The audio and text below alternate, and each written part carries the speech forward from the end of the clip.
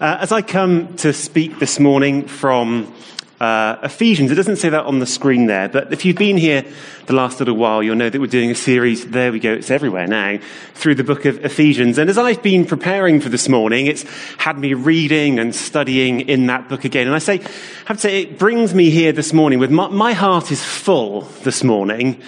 I've been refreshed by reading God's word, and there is just so much goodness in the passage that we have this morning, which is in Ephesians. We're going to be going through Ephesians 2, verse 11, right through to Ephesians 3 and verse 13.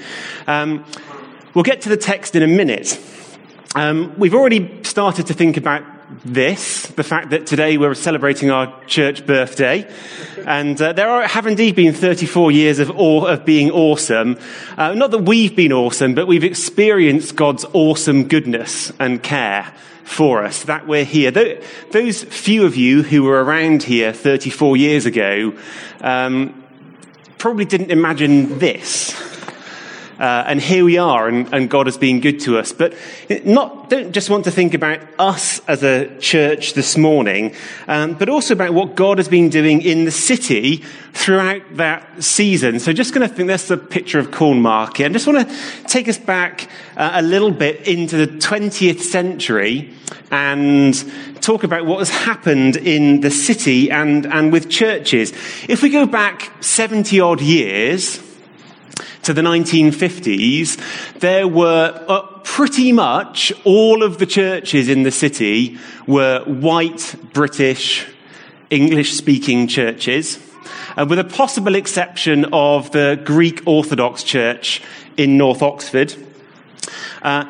After the Second World War, and until it was clamped down upon in new legislation in 1972, there was an open door for people from across the Commonwealth to move to the UK, and there was a great increase in the number of people, particularly from the Caribbean, that moved to the UK, but also from India and Pakistan.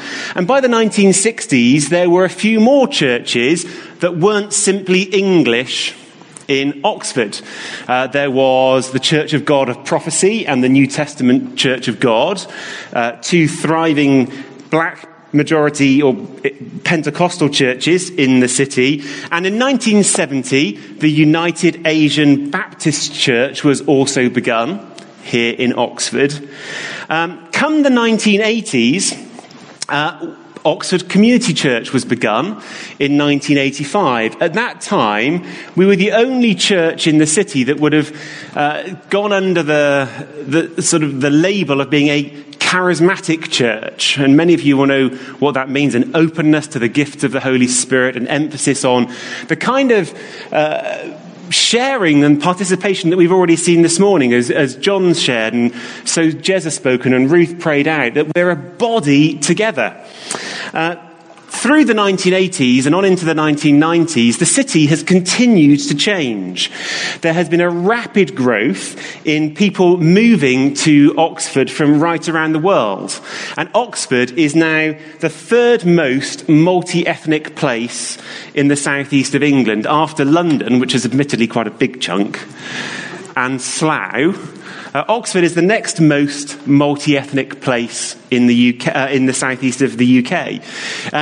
In the 1991 census, it was discovered that 9% of the city's population was then non-white.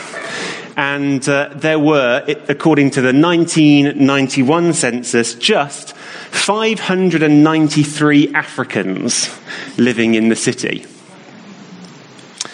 Come 2011, the non-white proportion of the city's population had risen from 9% to 22%. And the number of Africans, just to take one example, had risen to 4,456. We've yet to come to the 2021 census, but the current estimate is that percentage has now risen to 28%. And the diversity continues to increase. You may or may not know there's a significant East Timorese population in the city now, for example, because they have Portuguese passports. and have been able to come here. As this diversity has grown, so have the number of churches. It's wonderful to have Chandra and Padak and their younger people here this morning. Do you want to stand up and wave, actually? That would be great, because I'd like people to know who you are. It's wonderful to have you here with us. They are leading a Nepalese church here in the city, because one of the things that took place under I think it was Tony Blair's government that said that those who'd served as Gurkhas should be allowed to come to Britain on retiring, and many have, although most Nepalese Christians in this country were born again after coming here. That's right, isn't it? God's doing a great work amongst that expat community here. But there's a Malayalam-speaking, Tamil-speaking church in Oxford, Chinese, Korean, Nigerian churches, Brazilian, South African, Kenyan, Filipino. There's been an Iranian fellowship here in the city, several Punjabi-speaking churches, and that's a wonderful thing. It's not only understandable that people gather to worship in their mother tongue, but it's wonderful that in this city, all of that diverse worship is being lifted up Sunday by Sunday in Mandarin, Yoruba, Kikuyu, Portuguese, German. There's a German Lutheran congregation that meets in the University Church, and much, much more. And what we're going to find with our text this morning is that is both wonderful, and then there comes a challenge, which is that actually the state that we have across the city at the moment is also inadequate. It's wonderful, and it's also inadequate. It's inadequate for us all to sort of be here, but be separated from each other. It's inadequate if we're isolated from each other, because God has made us all one. And that's what we're going to look at. So, Ephesians chapter 2, and I'm going to read from verses 11 to 18. The words are not going to appear on the screen. I'm hoping you have a means of finding them yourself to follow through if you want to, or else listen really carefully. What these verses start to outline for us, that's all, I've said all of that, is what we can call God's peace plan. Ephesians 2, verses 11 to 18. Therefore, it starts, and you should know that where the scripture says therefore, you ask what it's there for. Why is it saying that? It's referring back to what there was before. And as Lois explained to us about being made alive a couple of weeks ago, the bit that just came before in chapter 2 described Christian salvation, how we're made alive in Christ as we come to him and receive the salvation that he offers. So this passage starts with saying, since there has been that salvation, therefore, see, there are some consequences of that salvation. Therefore, remember that formerly, you who are Gentiles by birth. Now, the word Gentiles means all of the nations in the world apart from the Jews. That's what that word means. Actually, the Greek word is ethne, from which we get our word ethnic. Remember that formerly, you who are Gentiles by birth and called uncircumcised by those who call themselves the circumcision, which is done in the body by human hands. It's a reference to the Jewish people. Remember that at that time, you were separate from Christ, excluded from citizenship in Israel, and foreigners to the covenant of the promise, without hope and without God in the world. But now, in Christ Jesus, you who were once far away have been brought near by the blood of Christ. For he himself is our peace, who has made the two groups one and has destroyed the barrier, the dividing wall of hostility, by setting aside in his flesh the law with its commandments and regulations. His purpose was to create in himself one new humanity out of the two, thus making peace. And in one body, to reconcile both of them to God through the cross, by which he put to death their hostility. He came and preached peace to you who were far away, and peace to those who were near. For through him we both have access to the Father by one Spirit. Now, to understand what is being explained here, we need to know that before Christ came, the Jewish people had a law given through Moses, which was like a defensive wall for them against the influence of all other nations. In fact, there's a letter that was written in the 2nd century BC, written by someone called Aristeas. And the 139th verse of it says this: "Now, our lawgiver," this is a Jewish man writing, "our lawgiver, being wise and specially endowed by God to understand all things, took a comprehensive view of each particular detail and fenced us around with impregnable ramparts and walls of iron, that we might not mingle at all with any of the other nations, but might remain pure in body and soul, free from all vain imaginations, worshipping the one Almighty God." In particular, Jews were at that time, and many still today, would only share the meal table with circumcised men, and would only eat kosher food, which most people couldn't prepare. And so they were cut off from genuine friendship with people of other nations, of other ethnicities. Some of you will have read the story of Asia Bibi in the press over the last little while, this Pakistani Christian lady who this last week was finally acquitted for the second time by Pakistan's Supreme Court of the charge of blasphemy. And well done to Pakistan for getting there. This lady is a Christian who was working on a farm with Muslim co-workers picking berries. I don't know if they were goji berries or what sort they were. But it was a hot day, and her co-workers asked her to go and fetch water. She went and fetched the water as they'd asked. On the way back to the group, she paused and took a sip from the jug of water.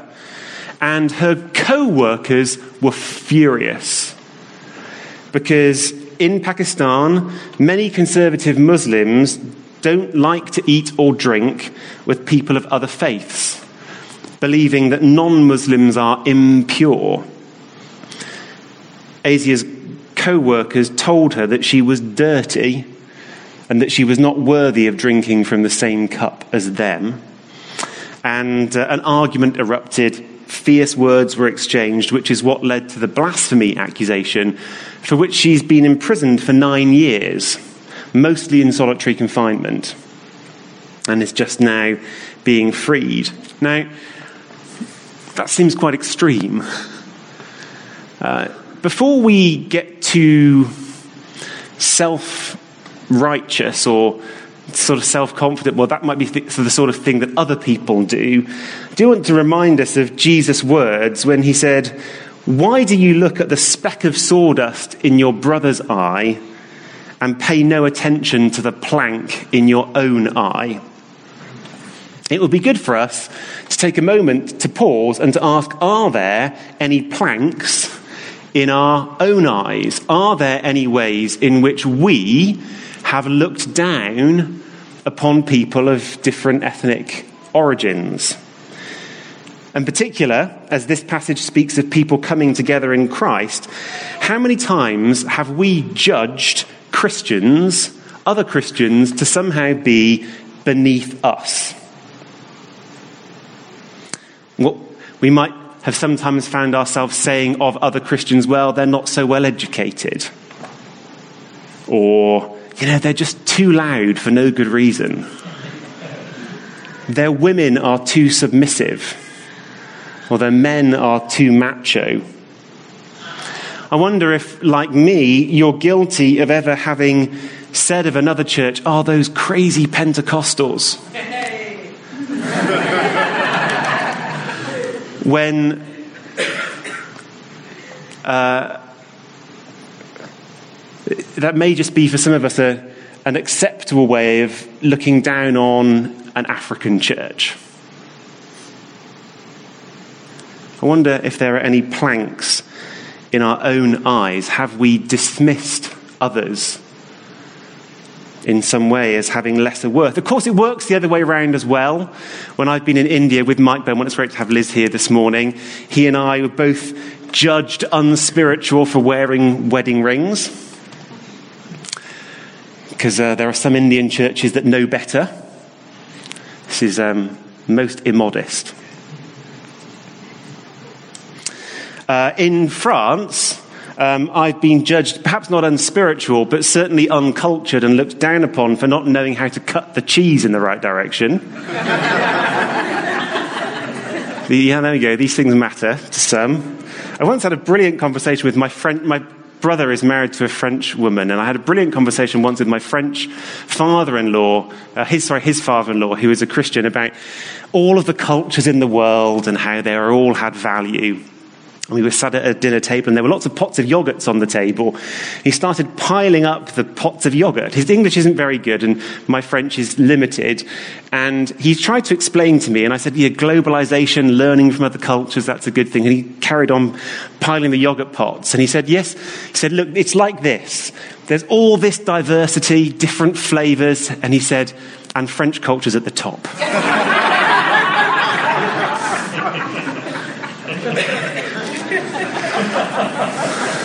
Now, the gospel of Jesus provided an answer to all this for the Jews and the Gentiles. And the same answer applies for us today. So we're just going to go backwards through the latter part of this text and see what it says. Oh, that's the lady I've just been speaking about. Here we go. It says in verse 18 that everyone, which means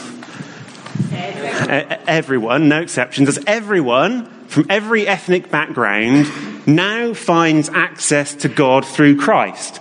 It says it was the same gospel that was preached to those who are far away, which in the book of Ephesians is the Gentiles, that's actually all of us, and to those who are near. Note that Paul, in writing this letter, knows that the Jews had some advantages. Their particular heritage, which included Abraham and Sarah and Ruth and her grandson David and Esther and Daniel, that gave them an advantage. They were nearer in. But actually, the same gospel was preached to everyone, because verse 16, both those far away and those near all needed reconciling to God. Verse 15 says that by that means, the same gospel going to everyone, God created one body, one family for everyone who comes to him through Christ. And therefore, in verse 14, it's already been explained that the iron fence that surrounded the Jewish people, which was the law of Moses, is thereby destroyed or set aside. The thing that had prevented people eating together, the thing that had prevented people becoming friends, of accepting one another as brothers and sisters, was done away with. Now, at this point, a number of you have a question, which is, does it really say that the law of Moses is set aside and destroyed? Because that's like a chunk of the Old Testament which is in our Bible, right? Well, if you read this passage in isolation, you might read it that way, but the rest of the New Testament gives us a fuller picture and helps us to understand what's going on here. Jesus did indeed very clearly replace some aspects of the law of Moses. Most especially, he said, and it's recorded in Mark chapter 7, that it's not the food that someone eats that makes them unclean, but rather it's what comes out of someone's heart that makes somebody good or bad. And that changed swathes of the application of the law of Moses.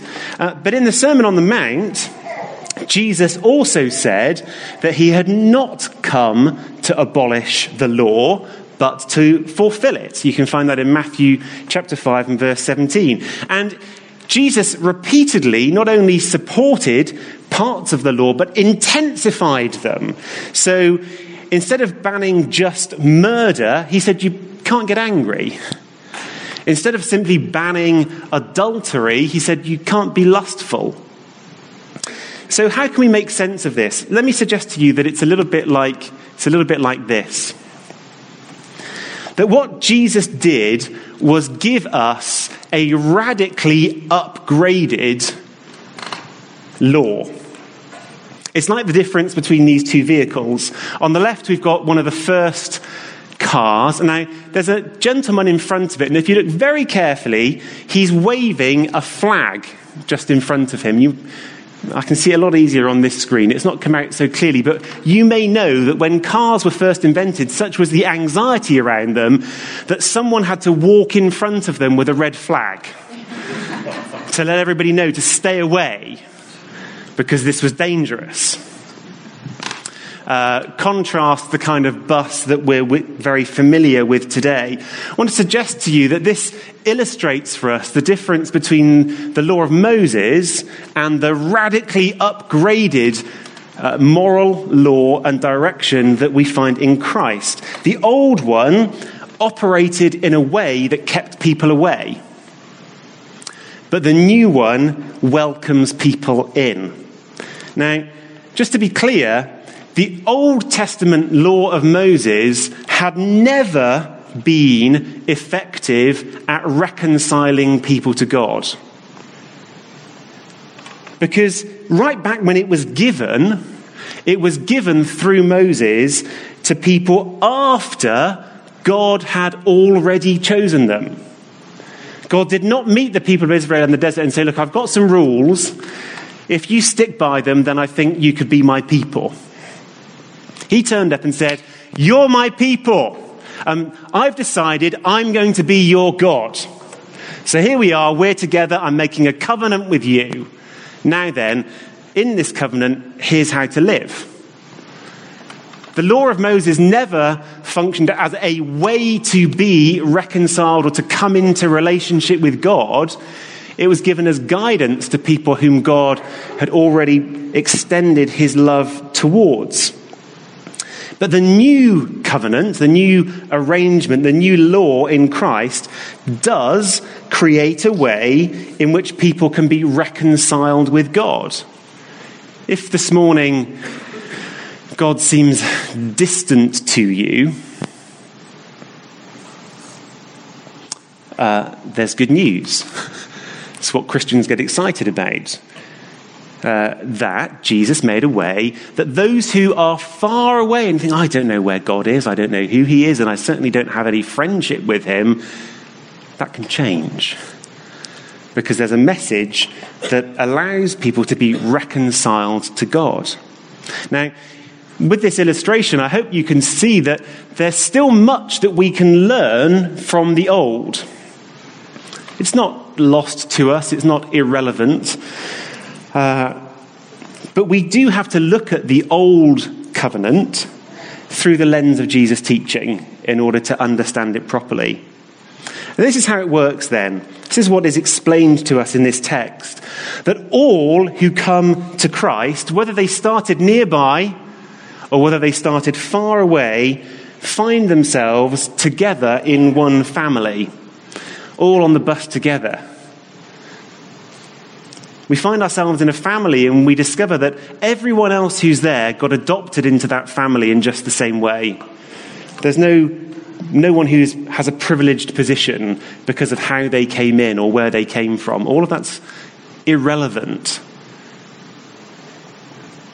And this is a significant social reality that we need to take time to digest and to put into practice. It's no mere byproduct of God's master plan either. It's not like God said, right, here's a bus, this will take you into relationship with the Father. By the way, when you get on it, you'll happen to find that there are some other people there. Don't worry about it. Just, keep quiet and don't talk to them. No, because it says in verse 15 of chapter 2 very clearly, God's purpose was to create in himself one new humanity. His purpose was to bring people together. It's not accidental. It's not some kind of byproduct, become a Christian and, there'll be some other people, do with it what you will. No! God's purpose was to bring different people together and to form one humanity, which, as the text says, goes on to say, would be a place that God would be pleased to dwell. So reading from verse 19, consequently, you are no longer foreigners and strangers, but fellow citizens with God's people, and also members of his household, built on the foundation of the apostles and the prophets, with Christ Jesus himself as the cornerstone. In him the whole building is joined together, and it rises to become a holy temple in the Lord. And in him, you too are being built together to become a dwelling in which God lives by his Spirit. This is what God was always after. Our theme for this whole series of Sunday mornings is God's great plan. And this is God's great plan. This is what he set out to do. And it's a good plan. It's a good one. And when we go on into chapter 3, we'll find out that this good plan, this vision, is what motivated Paul.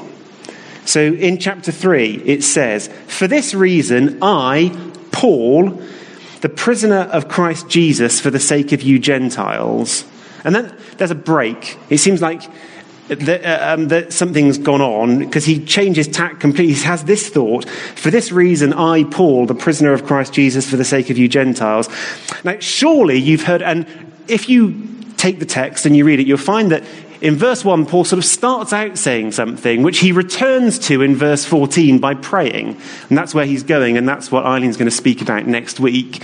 But before he gets to the prayer, he goes, actually, there's something else I want to say. And instead of going back, and he didn't have a delete button. Anyway, it's been left there as God's word to us. And he says, I'm the prisoner of Christ Jesus for your sake. And then he takes this tangent and says, surely you have heard about the administration of God's grace that was given to me for you. That is, the mystery made known to me by revelation, as I've already written briefly. In reading this then, you will be able to understand my insight into the mystery of Christ, which was not made known to people in other generations, as it has now been revealed by the Spirit to God's holy apostles and prophets. This mystery is that through the gospel, the Gentiles are heirs together with Israel, members together of one body, and sharers together in the promise in Christ Jesus. Verse 7, I became a servant of this gospel by the gift of God's grace given me through the working of his power. And although I am less than the least of all the Lord's people, this grace was given me to preach to the Gentiles the boundless riches of Christ, and to make plain to everyone the administration of this mercy, this mystery, which for ages past was kept hidden in God who created all things. His intent was that now, through the church, the manifold wisdom of God should be made known to the rulers and authorities in the heavenly realms, according to his eternal purpose that he accomplished in Christ Jesus our Lord. In him, and through faith in him, we may approach God with freedom and confidence. And I ask you, therefore, not to be discouraged because of my sufferings for you, which are your glory. Now, from this chunk of the letter, I'm going to draw out two further points about peace, and they will be a peace that is proclaimed and a peace that is pursued. Now then, we've already seen that a global, multi-ethnic church is God's plan. But many people see religion as divisive and as a cause of conflict in the world. I'm sure you've had the kind of conversation with other people. Of course, in some cases, conflicts that seem to be simply between two religious groups are better understood as conflicts between two ethnic groups that happen to have different religion. But there are stories from human history, and some still today, of religiously motivated conflict. And some of you will know that when we first put in a bid to start Tyndale Community School, the school in which we're partners in the east part of the city, one of the city's councillors wrote to the Oxford Times about his anxiety concerning our proposal. And his letter went along and said this. He said, if this school, being run by evangelical Christians, is allowed to go ahead, it will bring the religious divisions of Northern Ireland to the streets of Oxford. And there's an anxiety that's what religion does. That once people start to gain a particular perspective and hold it deeply, it will fragment society and cause conflict, and therefore is something about which to be worried. I put 3 pictures up here, which in different ways present a glimpse of what God has in mind. None of them are complete, and some more complete than others. A glimpse of what it might be for God's peace to be proclaimed. At the top left there is actually not only Christians, but people of different faiths walking together. If you look carefully, there's the former Bishop of Oxford, John Pritchard, next to the ubiquitous Sheikh Ramsey. And to their right, our left, Catherine Schock, who's an artist, but also a leading member of the Jewish community in Oxford. Some Sikh children holding up the banner. And for those of you who don't know, there's a thing that happens in Oxford each year when people from different faiths meet together outside the synagogue in Jericho and walk together into the city centre, stop at St Giles Church, stop at the University Church, and then walk on down to the Central Mosque at Mansell Way, and there have curry. And one year, I was participating in that walk, which is intended as a demonstration that actually religion doesn't have to be a cause of conflict, of violence. I was participating in that walk, and who should cycle by but Richard Dawkins? As we were walking through Radcliffe Square. And I saw him come in past the University Church on his little bike, and he looked up, and then looked again, and then nearly fell off his bike. And then stood there, looking shocked. Because people of different faiths were displaying friendship, not taking, chunks out of each other. And that's different to the perception that many secular people have. The assumption is that religion is problematic, and we were demonstrating something different. You see, that's still not quite all that Christ has died for, that people of different faiths would not be attacking each other is a good start. It's hardly the end game. Once when we were trying to plan, I got involved in this because I sat in the Oxford Council of Faiths for a few years representing the city's evangelical Christians. And I was the youngest person there by a generation. And they therefore, from time to time, asked me what I thought might be useful to do to draw in more young people. And I on one occasion, I said, I know what would be really good, because what we do is we go to the synagogue, and at each place somebody prays a prayer about, isn't it all lovely that, we're all together.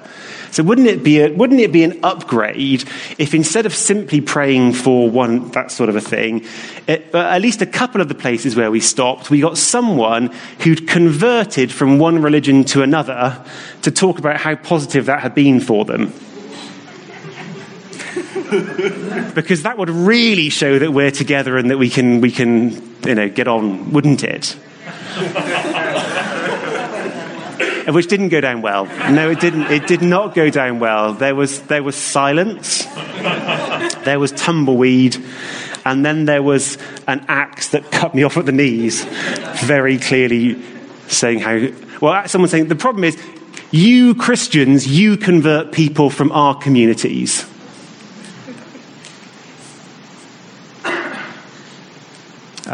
Most faith groups aren't about that. Most faith groups, Buddhists, Jews, Sikhs, most just want to live in peace. They're not trying to get Christians to join them.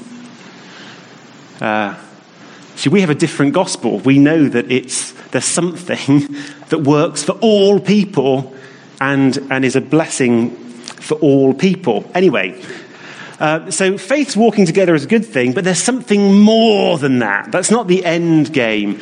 On the top right there is Love Oxford, nearly 2 years ago now. It's happening again this summer in July, when many churches from across the city get together and worship together. And what we have there are people of many different ethnic backgrounds all worshipping God together, all witnessing together to the love of God that they've described. And that too is a glimpse of how things are meant to be. I do find myself, when we gather for that, pleased at the celebration that's going on, and still frustrated that people who've gathered together for a moment talk to the people they already know and then go way back to their corners again. That's a frustration. And then the bottom picture is children from Tyndale Community School. The fella in the middle is Matt Watt, the head teacher there, and then the King and Queen of Spain. And some of you will know that when the King and Queen of Spain came to visit Oxford, the person responsible for organising their visit thought it would be brilliant to have children from all different ethnic backgrounds in Oxford together welcoming the King and Queen of Spain to show what a city of harmony we are. And when they thought about how they could arrange that, they thought, we should pick the phone up to Tyndale Community School. There's a witness in that for people who think that our faith divides.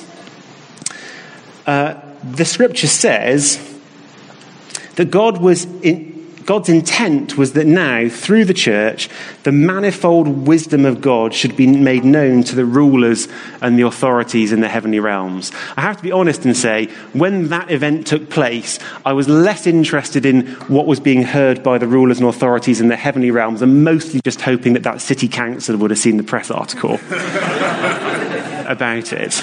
Honestly, that was very ungodly of me, but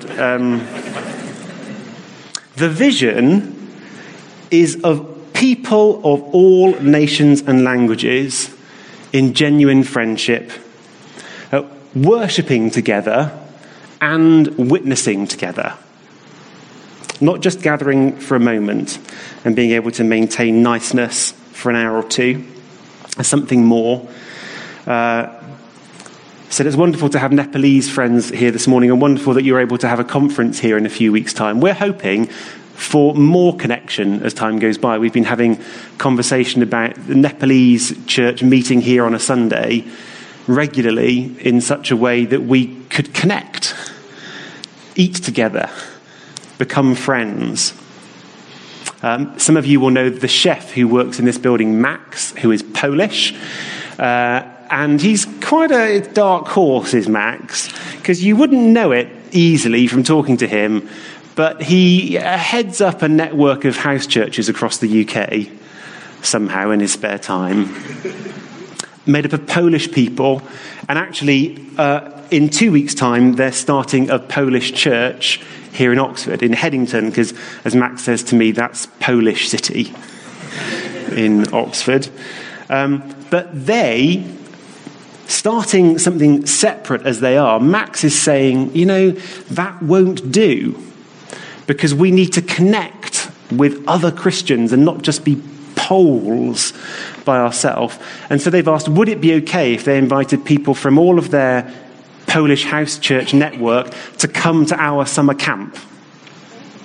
And we've said, yes, that would be a fine thing. And so and you've got a leaflet about our summer camp lying around there. When we meet together with churches in our Salt and Light network in the summer, there's going to be a load of Polish people there. And that's going to be an upgrade for us. And I have to say, in this season, I was going to say this year of Brexit, who knows if it will happen this year. In this season of Brexit, what a delight. Not all, but some Brexiteers seem to be motivated by keeping Poles out. Some Remainers, not all, say that we need them for economic reasons. We say that the Christian faith makes us brothers and sisters. We are bonded more tightly than a national identity could ever achieve in Christ.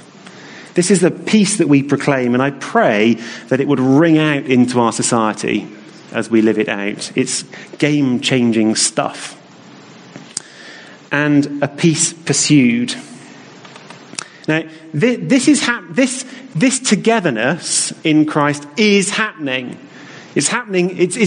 I have the joy of standing out and looking out at you, and the joy of seeing that this is a less white congregation than it once was.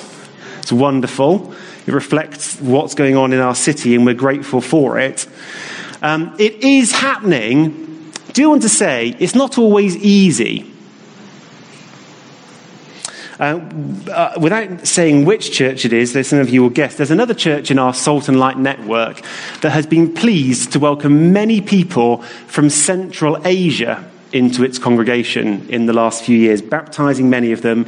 It had previously been very much a white British church and is now changed. And that's wonderful. There are some challenges. When men from Central Asian background wander into the kitchen and tell the English women how it should really be run. That's not straightforward. Some of the women leave the church, saying this isn't what I was part of. Some of the same men, being lovely and friendly, go up to small children that they've never met before and who don't know them on a Sunday morning and pick them up and kiss them all over. It's very friendly and lovely of them, but not expected by the parents, who might say, this isn't the church I wanted to be part of anymore. And of course it goes the other way. Those of us brought up in a Western culture don't realise how utterly individualistic we are. And many people coming to our church will honestly find us, they won't look at our culture and think, what wonderful freedom, but what surprising chaos. Everybody wears what they want to wear without thought to its impact on other people. Children run around, having fun. We think, oh, great, they're enjoying themselves in the presence of the Lord. But others may see things differently. And this is a challenge for a church that is going to be a place where brothers and sisters come together from different nationalities. Paul, writing about this, says, verse 1 of chapter 3, I, Paul, the prisoner of Christ Jesus for the sake of the Gentiles. And you see what he's saying here? It's like this vision of people from all different ethnic backgrounds getting together. It's worth being a prisoner. It's worth being in prison to see that come to pass. In verse 7, he says, I became a servant of this gospel, and he's explained what this gospel is. This gospel is a message that brings people together from every tribe and nation, every tongue, every background, every culture. He says, I'm a servant of that gospel. And he finishes this chunk by saying, I ask you therefore not to be discouraged because of my sufferings for you. He's willing to suffer. Martin Luther King, whose picture we have on the screen, was another person who pursued this vision. Great, the band are coming back up because they know what's coming. Martin Luther King's famous speech, I have a dream, is widely quoted. There are a few lines in it that I think are less widely quoted, which go like this. I have a dream today. I have a dream that one day every valley shall be exalted, every hill and mountain shall be made low. The rough places will be made plain, and the crooked places will be made straight. And the glory of the Lord shall be revealed, and all flesh shall see it together. This is our hope. This is the faith that I will go back to the south with. With this faith, we will be able to hew out of the mountain of despair a stone of hope. With this faith, we will be able to transform the jangling discords of our nation into a beautiful symphony of brotherhood. This is a vision worth being put out for. This is a vision worth suffering for. This is God's great plan. What can we do? I have a simple suggestion, and then we're going to pray together through a song. My simple suggestion is this: reach out to Christians from other cultures. Do you know someone that you work with who is a Christian from another culture than your own? Ask them about their church. See what you can learn. And then, why not ask if it would be okay for you to visit? If, pastor of Oxford Community Church, clearly I like you being here on a Sunday. I wish more of you were here more often. I do. But if you're going to spend a Sunday visiting another ethnic church somewhere to learn about it, you've got a free pass. You go do that. And come back and tell others what you've learned, what you've discovered about the grace of God through other people. Build bonds of Christian friendship, and let's see what God will do. We're going to finish with a song, which is also a prayer. In 1966, in Chicago, there were race riots. A young black man had been arrested, and riots erupted, which left 34 people dead. In that same year, a pastor in the city wrote a song about the vision that we've seen this morning about God's great plan. And the band are going to lead us in it. And it's a song that allows us all to respond, I trust, with some sense of joy at God's great plan, but it's also a prayer.